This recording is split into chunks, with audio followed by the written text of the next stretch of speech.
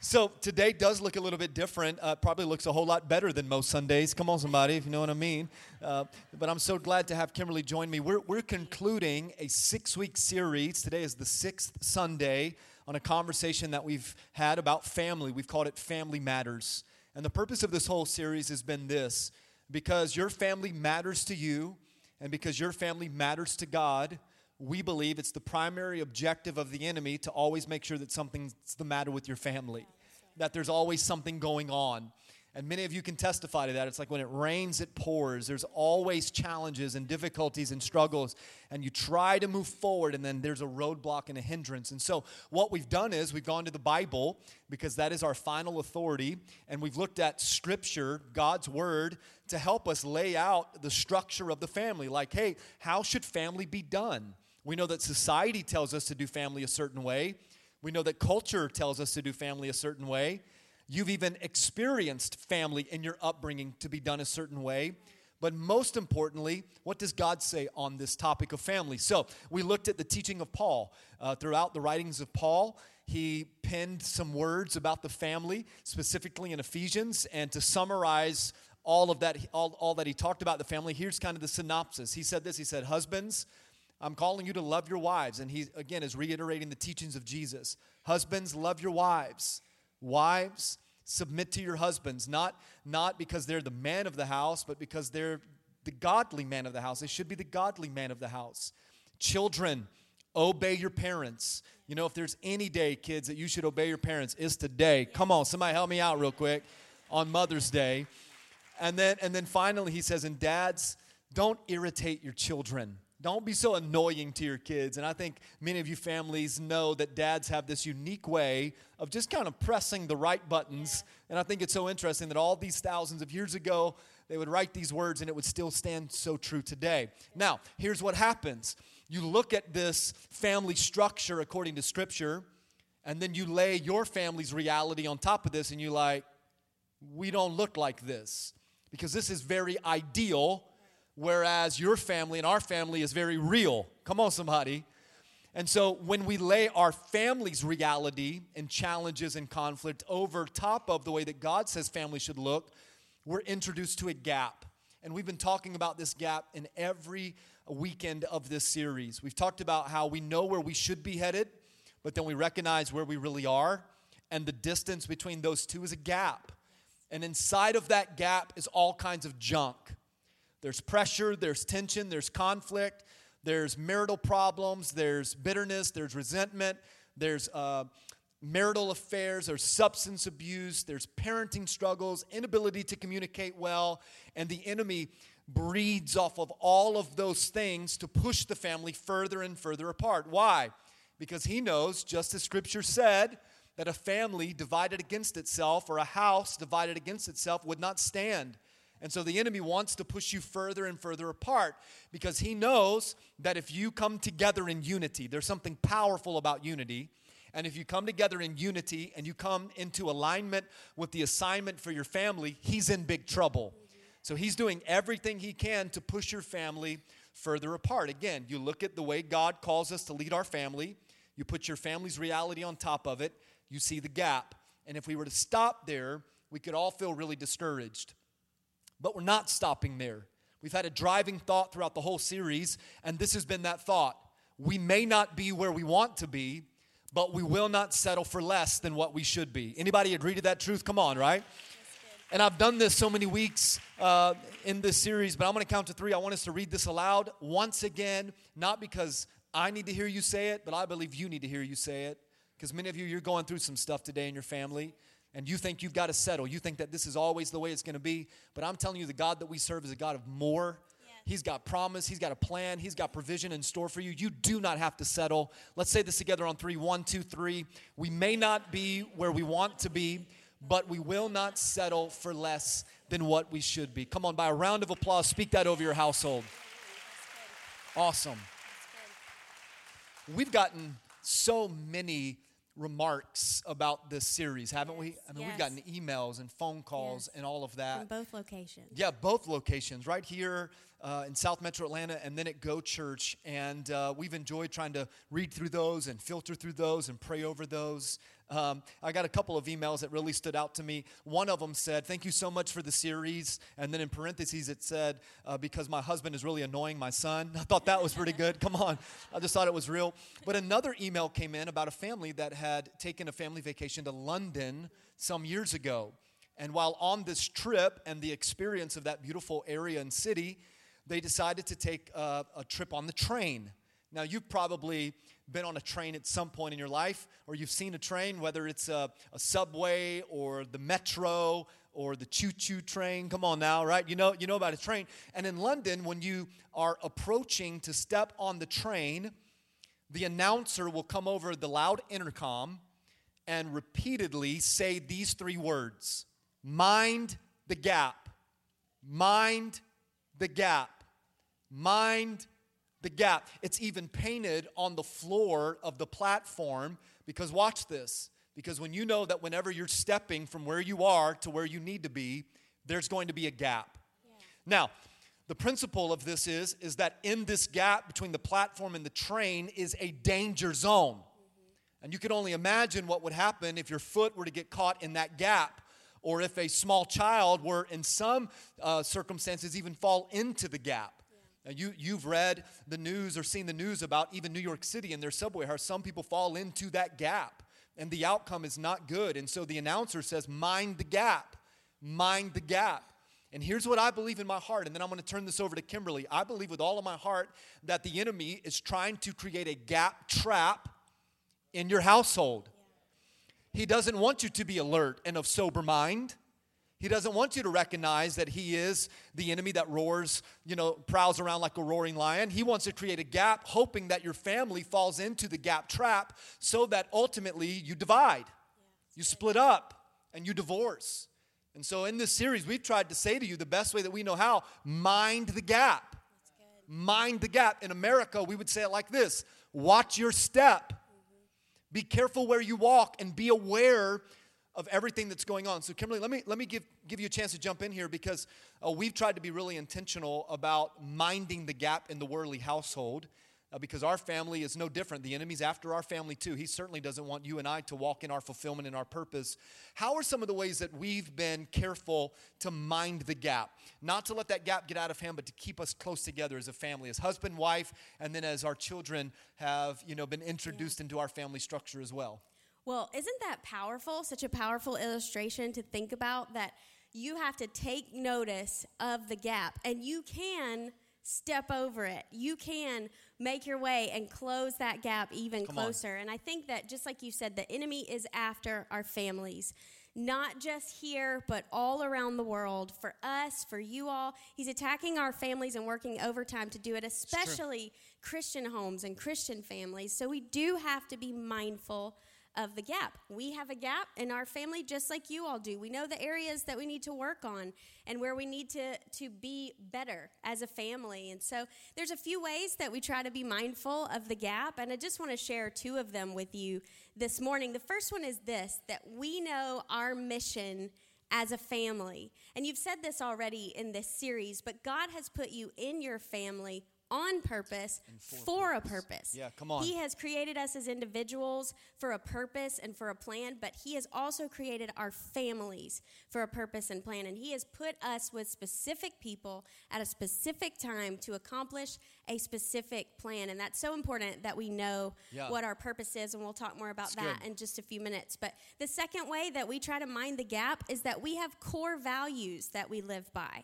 And these are our non-negotiables. These are our standards that our children know we are going to live this way in our home. And it's the way that we want them to grow up. It's the rules and the values that we want them to have as they grow up and as they have families of their own. And we think that we have to model for our children these values. We can't just teach it to them, but it really has to be caught by them and not just taught to them. That is so good. Now, here's what you need to know. Kimberly and I, we don't think that we're experts on family. We don't think that we've got it all figured out. Just like you and your household, we are a work in progress. But the truth is this, is that for the most part, we like where we are as a family. We like where we are as a married couple. We like where we are with raising our children. And even when we identify the gap that is there and the attack of the enemy to push us further apart, we like where we're headed. We like that we're aware of the spiritual warfare. Come on, help me out. The Bible says we don't wrestle against flesh and blood, but against principalities and powers. So we like where we are, and we like where we're headed. We believe that our best days are in front of us. So with that in mind, we're not perfect. We're not suggesting to you that this is the only way to do family. What we hope that you see is that we're just a real life couple. We're a real life household that's doing our very best to live and structure our home through God's ideal, the way that He says. And like she said, I'll reiterate, we got good days and we got tough days. But hopefully today can encourage you that no matter what season you're in with your family, that you can create a family mission statement, that you can create some values, and that you can move forward with the purpose and the plan that God has for your life. I want to show you a picture of my family for a minute, for a number of reasons. One, they're just absolutely beautiful, and they get all of their beauty from their mama. Come on now, help me out. Every married man in this room, let's be honest, you know you married up. Come on, be honest. And if you've ever questioned one day about God's favor, all you got to do is look at your wife and be like, okay, He's faithful. Yeah, Waymaker. It's Mother's Day. Some of you men, you look at your wife and you're like, miracle worker, because you know. You know, come on. It's our family, and we're in a very unique and special season in our household because in October, Kimberly and I will be married 14 years. Come on, isn't that great? 14 years. Wow. I know, it's wild. And almost every day I wake up and I think, man, we've been together almost 14 years married. You were just really blessed, No, I'm just kidding. I don't know. No, you're so blessed, I just wake up. No, but I think, man, it's just gone by so fast. And then oftentimes I think, and I know Mom and Dad have thought, what were we thinking when we were so young? Kimberly was only 19 when we got married, But God has been so good to us. And now we have an 8-year-old son, Lakeland, and we got a 3-year-old daughter named London. And they are the joy of our lives. And I tell you all of that because not all of you are in that same season. Some of you may not have little children at home. Some of them are grown and gone, or maybe you're in, a grandparenting phase of your life. Whatever, this is the point I'm trying to make. Whatever season of life you find yourself in, you should always know the mission of your family. Because even though seasons change, there's still purpose. Even though life changes, there's still purpose, there's still destiny. And so we're encouraging you to live out that mission, knowing that purpose. Let me say it like this. You've got to know the purpose of your family. That's your mission. And then protect the integrity of that mission by creating core values. Know the purpose and then protect the purpose by creating core values. So, Kimberly, I want you to jump back in because we've got a mission statement as a family. This is something that we say every night before we go to bed, when we drop Lake off at school, even when we walk through the house, we'll say, what's the mission statement of the Worley House, and you'll say it aloud, the kids will say it out loud. Share with everybody why we believe that we exist, especially in this season that we're in as a household. Well, I'm excited to share our mission statement with you, and you'll see it up on the screen, but this is the Worley family mission statement. It's simply this: to love Jesus and each other more than football and fairy tales. Come on now, I love it. That's it. It's that simple. You guys wanted something a little deeper than that, didn't you? They were waiting for some deep revelation from God. Yes, yep. Well, that's it. And it's so simple. And let me just explain that a mission statement for your family is no good if nobody in the family understands it. And for us, we have an 8-year-old and a 3-year-old, and they understand this, and this fits for our family. And maybe you even have teenagers in your home, or maybe you even have an unbeliever in your home. And if you decide to come up with a mission statement for your family, but it's too difficult for an unbeliever, or it's too difficult for your kids to understand, it's not going to be impactful. They're not going to remember it to repeat it, and they're not going to be able to live by it. So for our kids, man, we have Lakeland, who's 8 years old, and football is his life. It is his life. Last night, this is no joke, and I wish I had taken a picture of it, but he came downstairs to dinner in full football gear, head to toe, helmet, shoulder pads, all the jersey, the pants, everything. He was like, look, guys. And I didn't even tell him to take the helmet off because I really wanted to see how he was going to eat dinner like that. But he took it off anyways. But I wish I had taken a picture for you. He loves football. His bedroom is decorated in football. He sleeps not with a teddy bear, with a football. And sometimes 4 or 5 different footballs. He loves football. So he gets his passion for football. And then we have our London, who is quite the opposite, and it is all about fairy tales. Yeah, she doesn't want anything to do with outside or dirt or bugs. Yes, bugs. No, Don't none throw of a that. football, nothing No. like that. She's going outside if there's something Disney or something princesses out there. She loves princesses. She loves the songs. She loves the movies. You know way too many songs from Disney movies, but he has to know them. That's a great We dad. dream about these songs in our mind at night. Yes, and at night she sleeps. She has these like tiny princess dolls, probably about 20 of them that she has to have in her bed. That is her passion right now. That is what she loves.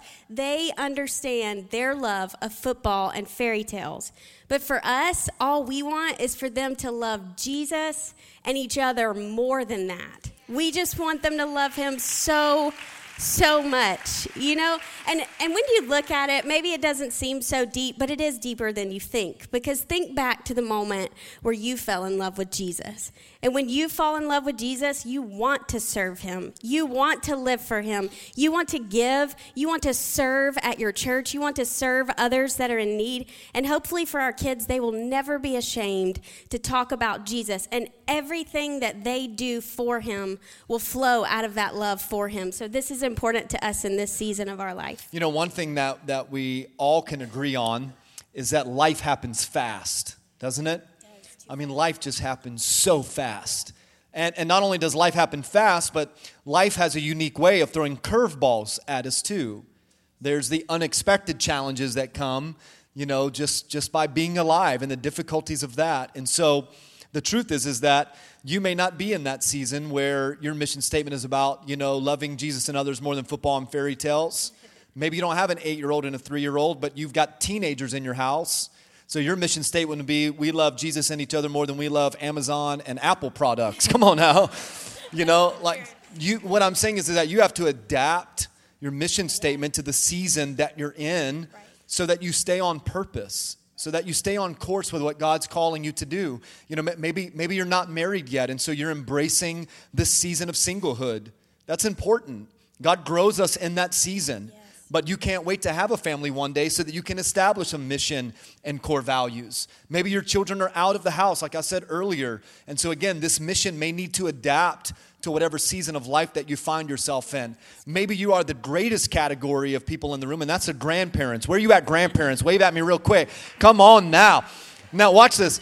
Now this, if you're a grandparent, this is your mission statement. I want you to see it here because this is really what you do. You spoil them. You fill them with sugar. You give them caffeine at midnight. Come on, somebody.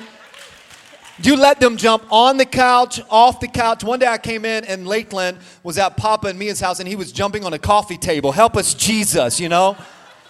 Right? You give them 2 popsicles and call it vitamins. And then you do what? You send them home. Come on now. When Lake and London spend the night with Mia and Papa, we have to put them on a detox program when they come home of discipline to get them back in line. Once again, whatever season that you find your family in, you may need to adapt in that season with the mission. But never forget, whether your kids are small or they're grown, whether you're waiting or whatever that looks like, God has a plan for your family. God has a purpose for your household. And the Bible talks about that. David wrote in the 33rd Psalm, verse number 11, he said this, but the plans, do you see that? But the plans of the Lord, they stand firm for how long? Forever. And the purposes of this, watch, of his heart go throughout all generations. All generations. God's got a plan, and we say this over and over. We know you're in your family on purpose and for purpose. Find out that mission. Because again, when you come into alignment with your assignment, it changes your whole perspective about living. Come on, do you agree with that? Give me a good amen right there. All right. Now, I said this a moment ago, but what's important is not just to have the mission statement, but then to protect the integrity of that mission by creating core values. And these core values are the fundamental beliefs of your household. These core values are the guiding principle of your home. They're the standards that help you understand the difference between what's right and what's wrong. And in my opinion, these core values serve as boundaries. Everybody say boundaries. And when you've got the mission, but when you create core values, the boundaries help keep out what needs to stay out. Yeah, that's good. Come on, help me out for a minute. And then they help keep in what needs to stay in. Yeah. And so they're the boundaries. And when you create these boundaries, when you create these guidelines, when you have these fundamental beliefs in your household, when you have these core values, I believe that the mission and the core values along with Jesus, those are the things that helps to keep that gap closer and closer together. Well, we want to share with you some of our core values today. We have a long list of them that we try to live by in our home, but we're just going to share a few with you this morning. And one thing we want you to think about as we're talking is this: we are not a perfect family. We are most definitely not a perfect family. Some days we meet these core values, other days we don't meet any of them, and it's a bad day, and we have to work harder the next day. But this is just where we strive to be as a family. This is just our goal every single day, to meet these values, to live by these values, and to show others Jesus through these values. So the first one we'll give you this morning is generosity. In our home, we value generosity. And you know, when you say generosity, the first thing that probably comes to your mind is money. And yeah, we are to be generous with our money. That is biblical. That's an amazing way to be generous, but it's not the only way to be generous. And I want to give you the definition of generosity. It's simply this: the quality of being kind and generous. Love that. Kind. I love that part in the definition, because don't we all know this world could use more kindness in the day that we're living in. And so it's so important for us to teach our kids, be kind and be generous. And this is how we apply this in our home. We just simply put the needs of others before our own. Yeah. We put the needs of each other in our household before our own, and then the needs of other people around us. Because, you know, it's normal these days to be selfish. Self-centeredness is normal, and it's okay, and it's acceptable in our society. And we have to fight that by teaching our kids what someone else needs is more important than what we want or what we need. And it's so important for us to do this. And we've done this in multiple ways. One example I'll give you is just the pay it forward method. You've probably heard of that.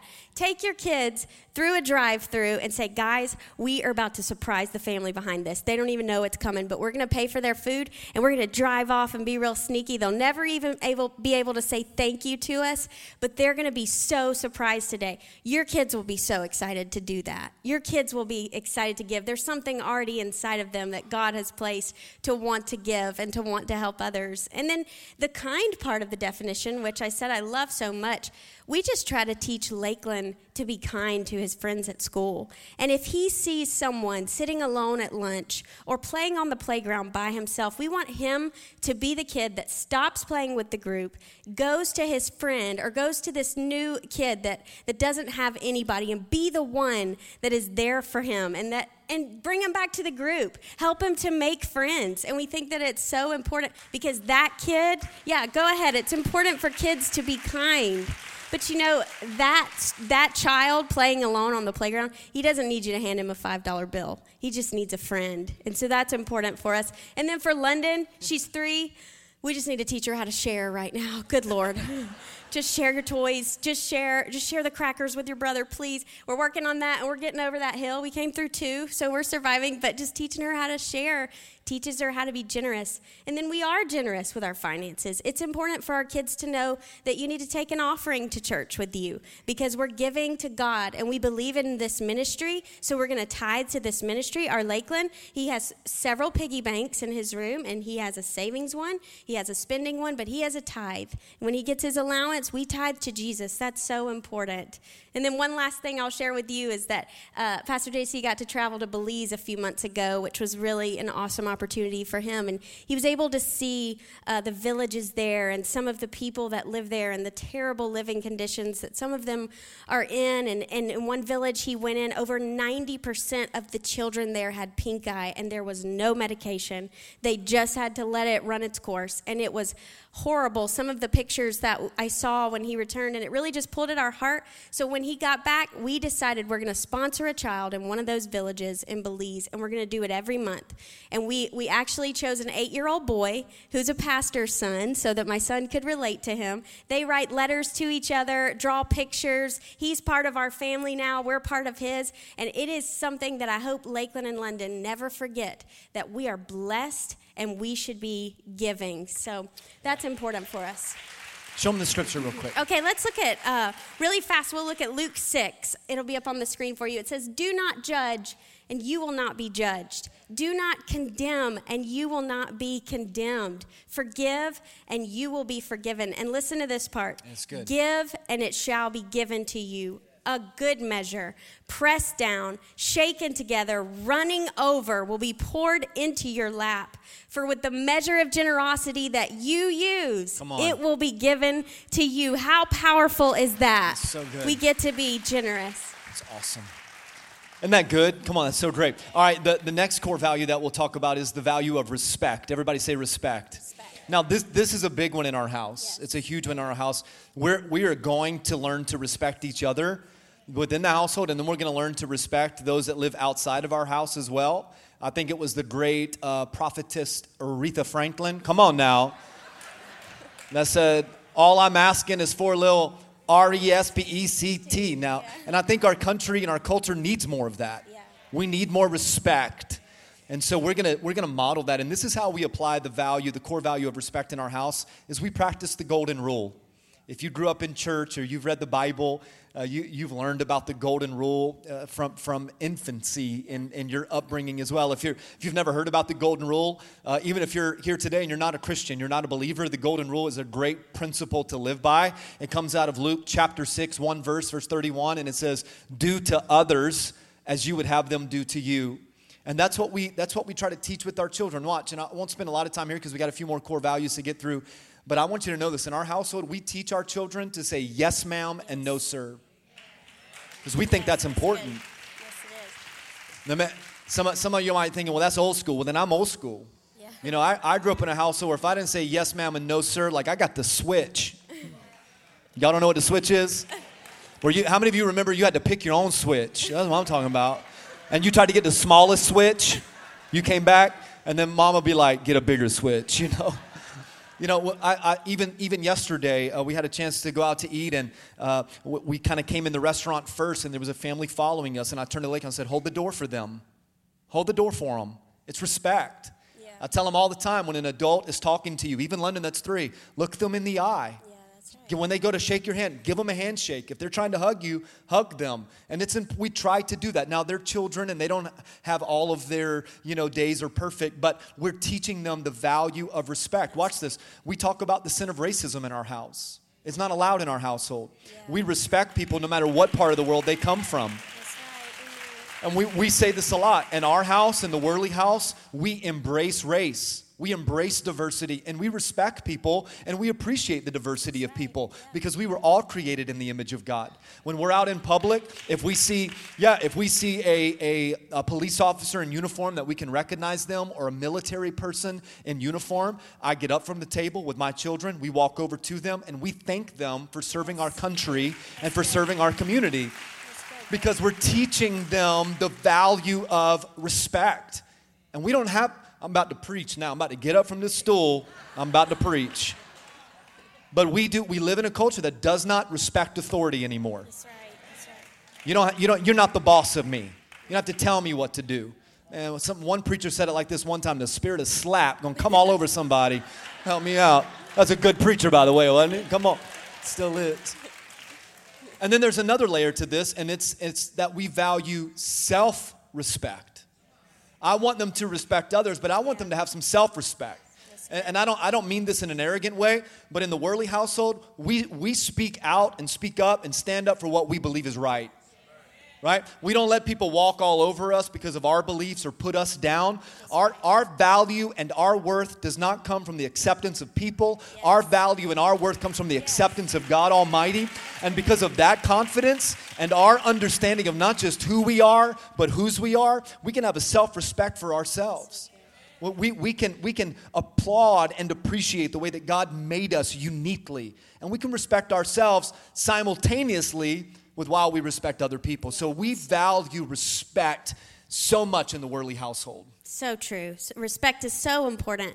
And another one I'll give to you is that we value accountability. Yeah. It's so important for us to hold each other accountable in our families. And the way that we apply this is we just challenge each other to give God our very best. The best. Whether you win or whether you lose, Come on. give God your best. Whether you fail, whether you succeed, give God your best, and he will work with what you gave him. And that's so important for us to create that culture of accountability in our home. And let me say this, it's never too early and it's never too late to create that in your home, to start holding each other accountable for what's right and what's wrong. And you've used this verse already in this series, but I want to talk about it again. It's James 5:16, and it says, "Therefore confess your sins to each other and pray for each other so that you might be healed," so your family might be healed. The prayer of a righteous person is powerful and effective. And if there is unconfessed sin in our homes, or if we can't admit when we're wrong and not say, "I'm sorry," the gap in your family is just going to go wider and wider. Frustration will grow, hurt will grow, pain will grow. Sometimes all our family needs to hear you say is, "I'm sorry. I'm sorry." Parents, if they heard you fight, they need to hear you apologize to each other. They do. It's important. They need to be held accountable to apologize to their sibling when they are wrong, or to apologize to you when they disrespect you. We have sent Lakeland before to apologize to another adult that we saw him not respect. And although it's humiliating in the moment, it taught him we will respect and we will be held accountable for those that are above us. And so we don't look at accountability as a time for punishment. Because, you think about accountability. Yes, there are going to be consequences. Yes, you will be disciplined. But it's really a time for partnership. Because holding each other accountable in the home, in the family, could save you a lot of humiliation from someone else that you don't even know publicly calling you out or confronting you on something, when someone in your home could have privately said to you, "Hey, you don't need to do that," or "You're saying the wrong thing here, you're hurting somebody." Somebody privately calling you out could save you a lot of pain. So it's important for us to hold each other accountable. One of the lines that we say so often in our household, there's a couple here, but one is, "We give our best and God will take care of the rest." Yeah. And we hold each other accountable to that. So when Lake cleans his room, he's like, "What do you think? Did you give your best?" When he plays baseball, did you give your best? When you pick them up from school, did you give your best today? We're holding each other accountable. And then they do the same for me.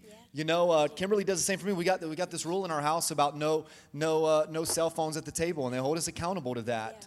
Yeah. To say, okay, put the phone down. Let's focus in on what's important. Accountability is saying we're going to make sure that the family is giving their very best. Is that good?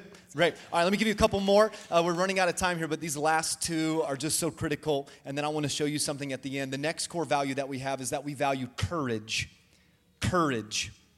And this is how we apply this value in our household, is that we do not allow fear to override our faith. Yes, amen. I want, as the spiritual leader of our household, I want our family to always walk by faith and not by sight.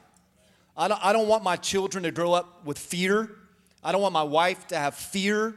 And I'm not talking about normal tendencies of fear. Those are there, but I'm talking about unhealthy fear, where it grips you to the point of not being able to do something that God is calling you to do. Does that make sense? I don't want them to have any kind of fears. I'm a protector by nature. Most men are. But I don't want them to live in that place of fear all the time, and then they're held in bondage to the spirit of fear. Whom the Son set free is free indeed. And I want our family to walk in confidence and in courage. And I think, in my opinion, the greatest sermon that we'll ever preach, the greatest message that we'll ever share, will not come from a pulpit. It will not come from a platform. It will not come from any conference or event that we do. The greatest sermon or the greatest message that we ever preach will come from the life of faith and courage that she and I live. That we live out the courage that God has put on the inside of us. And I don't think there's a better, story to tell about that, or a greater display of our courage, than when almost 5 years ago, when we were serving here as a student ministry pastors, God called us to move 700 miles north to begin to establish the ministry of Go Church. There was a lot of fear. We loaded up a 27-foot U-Haul with everything that we owned. 26-foot of that 27-foot U-Haul was Kimberly's stuff. Come on now. Help me out for a minute. Shoes on shoes. Telling you. We relocated our whole family. Didn't have a real consistent source of income. Didn't even really have a place to live. But we were trusting by faith because God said to go. Then only 4.5 years later for God to say, "Oh yeah, by the way, now go back home." Now, that didn't make a lot of sense in the moment. And it would have been easy to let fear creep in and keep us from being in the perfect will of God. And David talked about this. He wrote to his son Solomon, and he said this. He said, be strong and be courageous and do the work. And then he said this, he said, and don't be afraid or discouraged. And I think there's a lot of families here today, a lot of families watching online. You live in discouragement when God wants you to live in a place of courage. He says, for the Lord God, my God, is with you. He will not fail you. He will not fail you. Hey, let me just tie this back in real quick to the Worley family mission statement. Football teams will fail you. It's good. It's good. They will. And you'll put your confidence in that, and it'll ruin your day. My God has never failed me, not one time. Never. He's never let me down. So He will not forsake you. As much as we love fairy tales and princesses, baby, they aren't real. But there is a real God who will never turn his back on us. He will be there. The Bible says that he's just as close as the very mention of his name. And I know some of you, because of your family's upbringing, mom walked out on you, dad walked out on you, spouse walked out on you, but I'm telling you, God will never fail you, and God will never forsake you. He'll never walk out on you. And because of that, you can have courage. Somebody shout courage.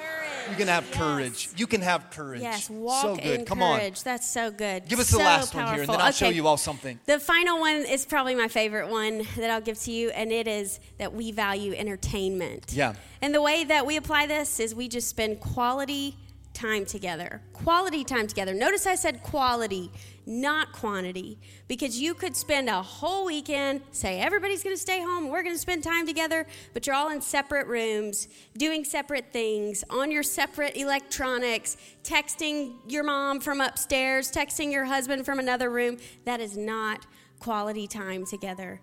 And it's so important for us to put those things down. Those are distractions. They're good. They're important. We need them. We have to have them. But they are distractions from our family when we're together. And so it's important for us to make time for each other. And you know what? You have to schedule it sometimes. It's not just going to happen, oh, everybody will come home, we'll all just stay together and watch a movie, spend time together. It doesn't just happen. You have to schedule it. And ladies, maybe this will help you out, but I put it on our calendar when we are going to schedule quality time together, and in all capital letters, beside whatever it is, I'll say, Daddy, don't schedule anything. Because this guy will overbook us and we'll miss our quality time together. We love you, though. But he has to have that gentle reminder of don't schedule anything. Once you put it on the schedule, it stays and it sticks and it's important.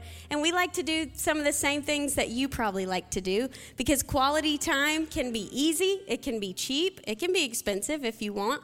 But one thing we like to do is just watch Netflix. Everybody can do that, or rent a Redbox. Put those electronics down, get your popcorn and blankets out, everybody watch the movie together. Or go outside and play. Our kids just love to play outside, and that is free and it's easy, so we like to do it a lot. We do it every time the weather is good. We try to go outside and spend time playing together.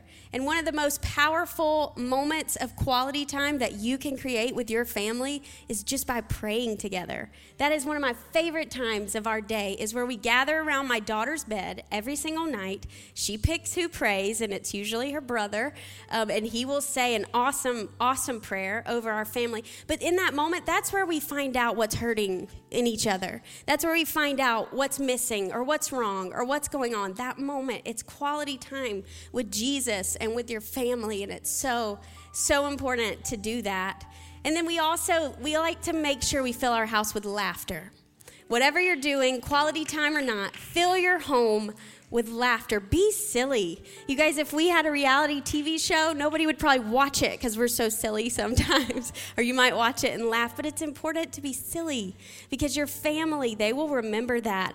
I have such amazing memories as a kid of laughing and my home being filled with laughter thanks to my parents. My dad, y'all, he's silly.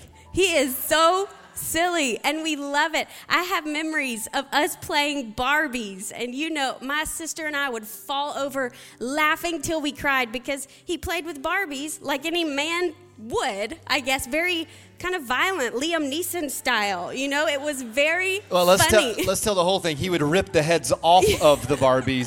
Sometimes they would So be they say. decapitated. Sometimes they'd fall off the mansion. But to us, nobody else played with Barbies like that. And that is a memory we'll never forget. Quality time. It's quality time.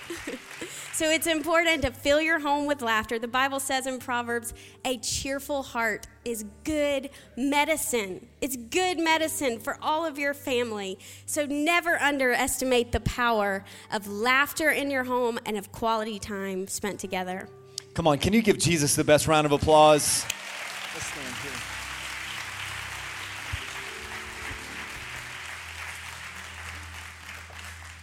I want to show you, I'll kind of take control of the TV here for a second and show you our core values as a recap.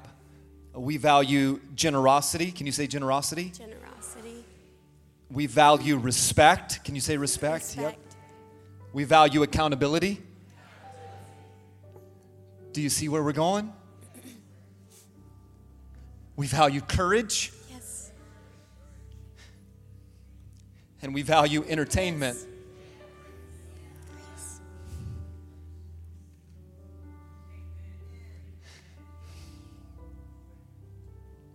The Bible says it like this. My grace Yes. is all you need. Jesus. Yes. Money is not what you need. Yes. Amen. A bigger house, a fancier car, all of the things that you think will bring joy to your home. No. Jesus said, it is my grace. That is all you need. And then he goes on and he says, and by the way, my power works best Yes. in weakness. Here's what I'm trying to say, and I feel so emotional because I know there are families here that are really hurting. I know there are couples here that are really struggling. I know there's some of you that you've gone multiple Mother's Days without calling your mom. Jesus. And I want to say something here, and I don't think it'll take the scripture out of context, but let me read it to you like this. My grace is all you need. My power works best inside of your gap. Yes. The stuff that the enemy is trying to use to pull you apart, he says, my grace is sufficient. Yes. I want you to see it like this. It is the grace Yes. of Jesus that bridges the gap. Yes. It's the grace of our Heavenly Father that fills the void and the emptiness. I don't know how you respond to life when you get tired, but I've been tired lately, probably a little more tired than I need to be. Whenever I get really tired or exhausted, my fuse is just a little bit shorter than normal. I'm not proud of that. I know when the exhaustion comes on, but I think and this isn't justifying it, but we take a lot of our frustration out on the people that we love the most. Yeah, we do. So a few nights ago, I was just tired. It's been a long couple of weeks, and I've said this to you, can't preach a 6-week series on family and the enemy not attack yours. That's right. My little girl has had a fever for 6 weeks. And the other night, Lake was downstairs and I was downstairs, and he said something sharp that I didn't like, so I responded back, and he responded back, and I was like, oh no, you ain't going there, bro. And so I said something, and then remember when I talked about how, what's the cause of all the quarreling and fighting? It's because one of you aren't getting your ways. So as the dad, you know what I did? I went to my room. I grabbed my phone, I grabbed myself, I just went to the room, and I plopped down on the bed. And you know what my first thought was? What's wrong with this family? And man, just the conviction of God just came over my heart because I knew that I'd let my frustration get the best of me. He shouldn't have responded that way, and we had a conversation, but within minutes, my cell phone dinged with a text message, and it was Kimberly holding me accountable. And you know what she said? Can you give us a little grace? Can you give us some grace? And I think the greatest Mother's Day gift that you could give today is the gift of grace. The person you came to church with, the person you're married to, the children you have, that crazy cousin, come on, help me out. They are not perfect. They are not. And I think just like the Bible tells us that we should forgive because we have been forgiven, we should express and share our grace because every day you wake up, it's because of His grace. Yes, amen. It's because of His grace. Here's what I want to do. I want to turn this service over to Go Church. Your campus pastor, David Waldrop's coming to the stage. You got your own service from here on out. For those of you in this room, I'd invite you to stand with me for a moment. I want you to stand. The team is going to come, and they're going to sing a chorus to a song. If you've got 3 more minutes, I'd invite you to stay with me. Once you're dismissed, when you leave, you're going to get a little bookmark size card. On one side, it will say our family's core values. On the other side, it will say our family's mission. Our challenge to you is in the next few days, in the next few weeks, don't get too far removed from today because the emotion will kind of be removed as well. Sit down with your family, create a mission statement. Sit down with your family, create core values. It's never too early and it's never too late to create that. And then they're going to sing this song and I'm going to pray for you and then you'll be dismissed. And this is the song that we chose for today, and it's strategic and on purpose. Amen. And the words say this, and it is our prayer for you and your household, no matter the season of life you're in, that Jesus would be the center of it all. Jesus. That nothing else would matter. Yes. No one in this world would do. It's just about Jesus. If you feel comfortable, can you do this? Would you grab your family by the hand or put your arm together, linking arms there? Come on. You came with family. Maybe you're here today and you say, I came alone. You're not alone. We are the family of God. Maybe you'll take your hand and put it over your heart. And you'll let these words in this moment on this Mother's Day be the anthem of your house. That when times are good, it's because Jesus is at the center of it all. But when life happens and the gap starts to widen, you would close your eyes and you would lift your hands and you would sing that Jesus is at the center of it all. Come on, let's worship for a moment. Jesus at the center of it all. From beginning to the end, it will always be, it's always been you, Jesus. Jesus, nothing else matters. Nothing in this world will do.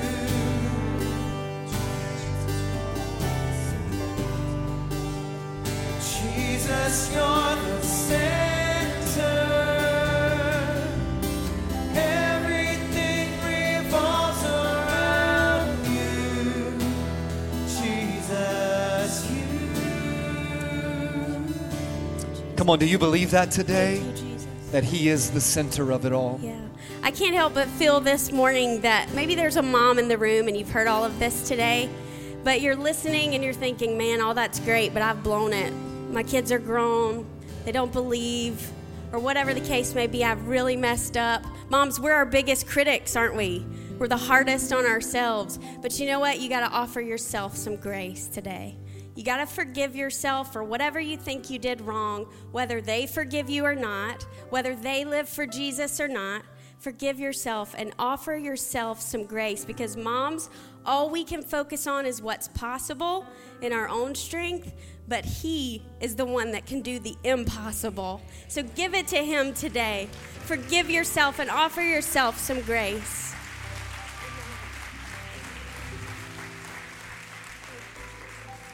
I love you more today, right here in this moment, than I've ever loved you in my lifetime. Thank you. I You love are you the too. greatest mother and the perfect wife. And thanks for putting up with me I am better because of you, Kimberly.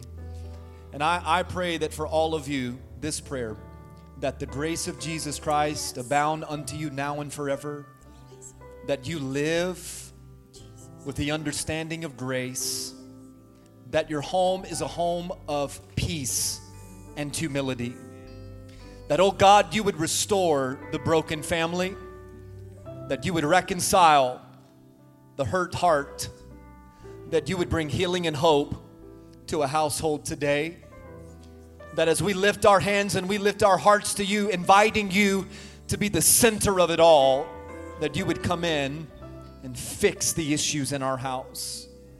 Let us stop pointing fingers. Let us look at our own responsibility. But when we recognize and we notice the frailties of those in our families, when we see that they consistently lean towards doing wrong, may we not be taken advantage of or taken for granted. That's not what we're talking about. But may we offer grace, knowing that your grace is sufficient. Bless every household. Bless every marriage. Bless every son and every daughter.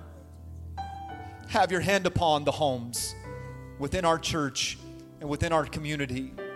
And when we come into alignment with the purpose and our destiny, no eye has seen and no ear has heard what you've got in store for every single one of us. I prophesy this in the name of Jesus. The next chapter in the book of life that's being written for you and your family will be the best chapter yet. In Jesus' name we pray. And everybody said amen. Come on, one more time. Love on Jesus in the room. Hey, God bless you as you go. Make sure you stop by, get a family photo with your family. Grab that homework assignment. Write down your core values and your mission statement as a house. We love you. We'll see you next Sunday at South Metro Ministries.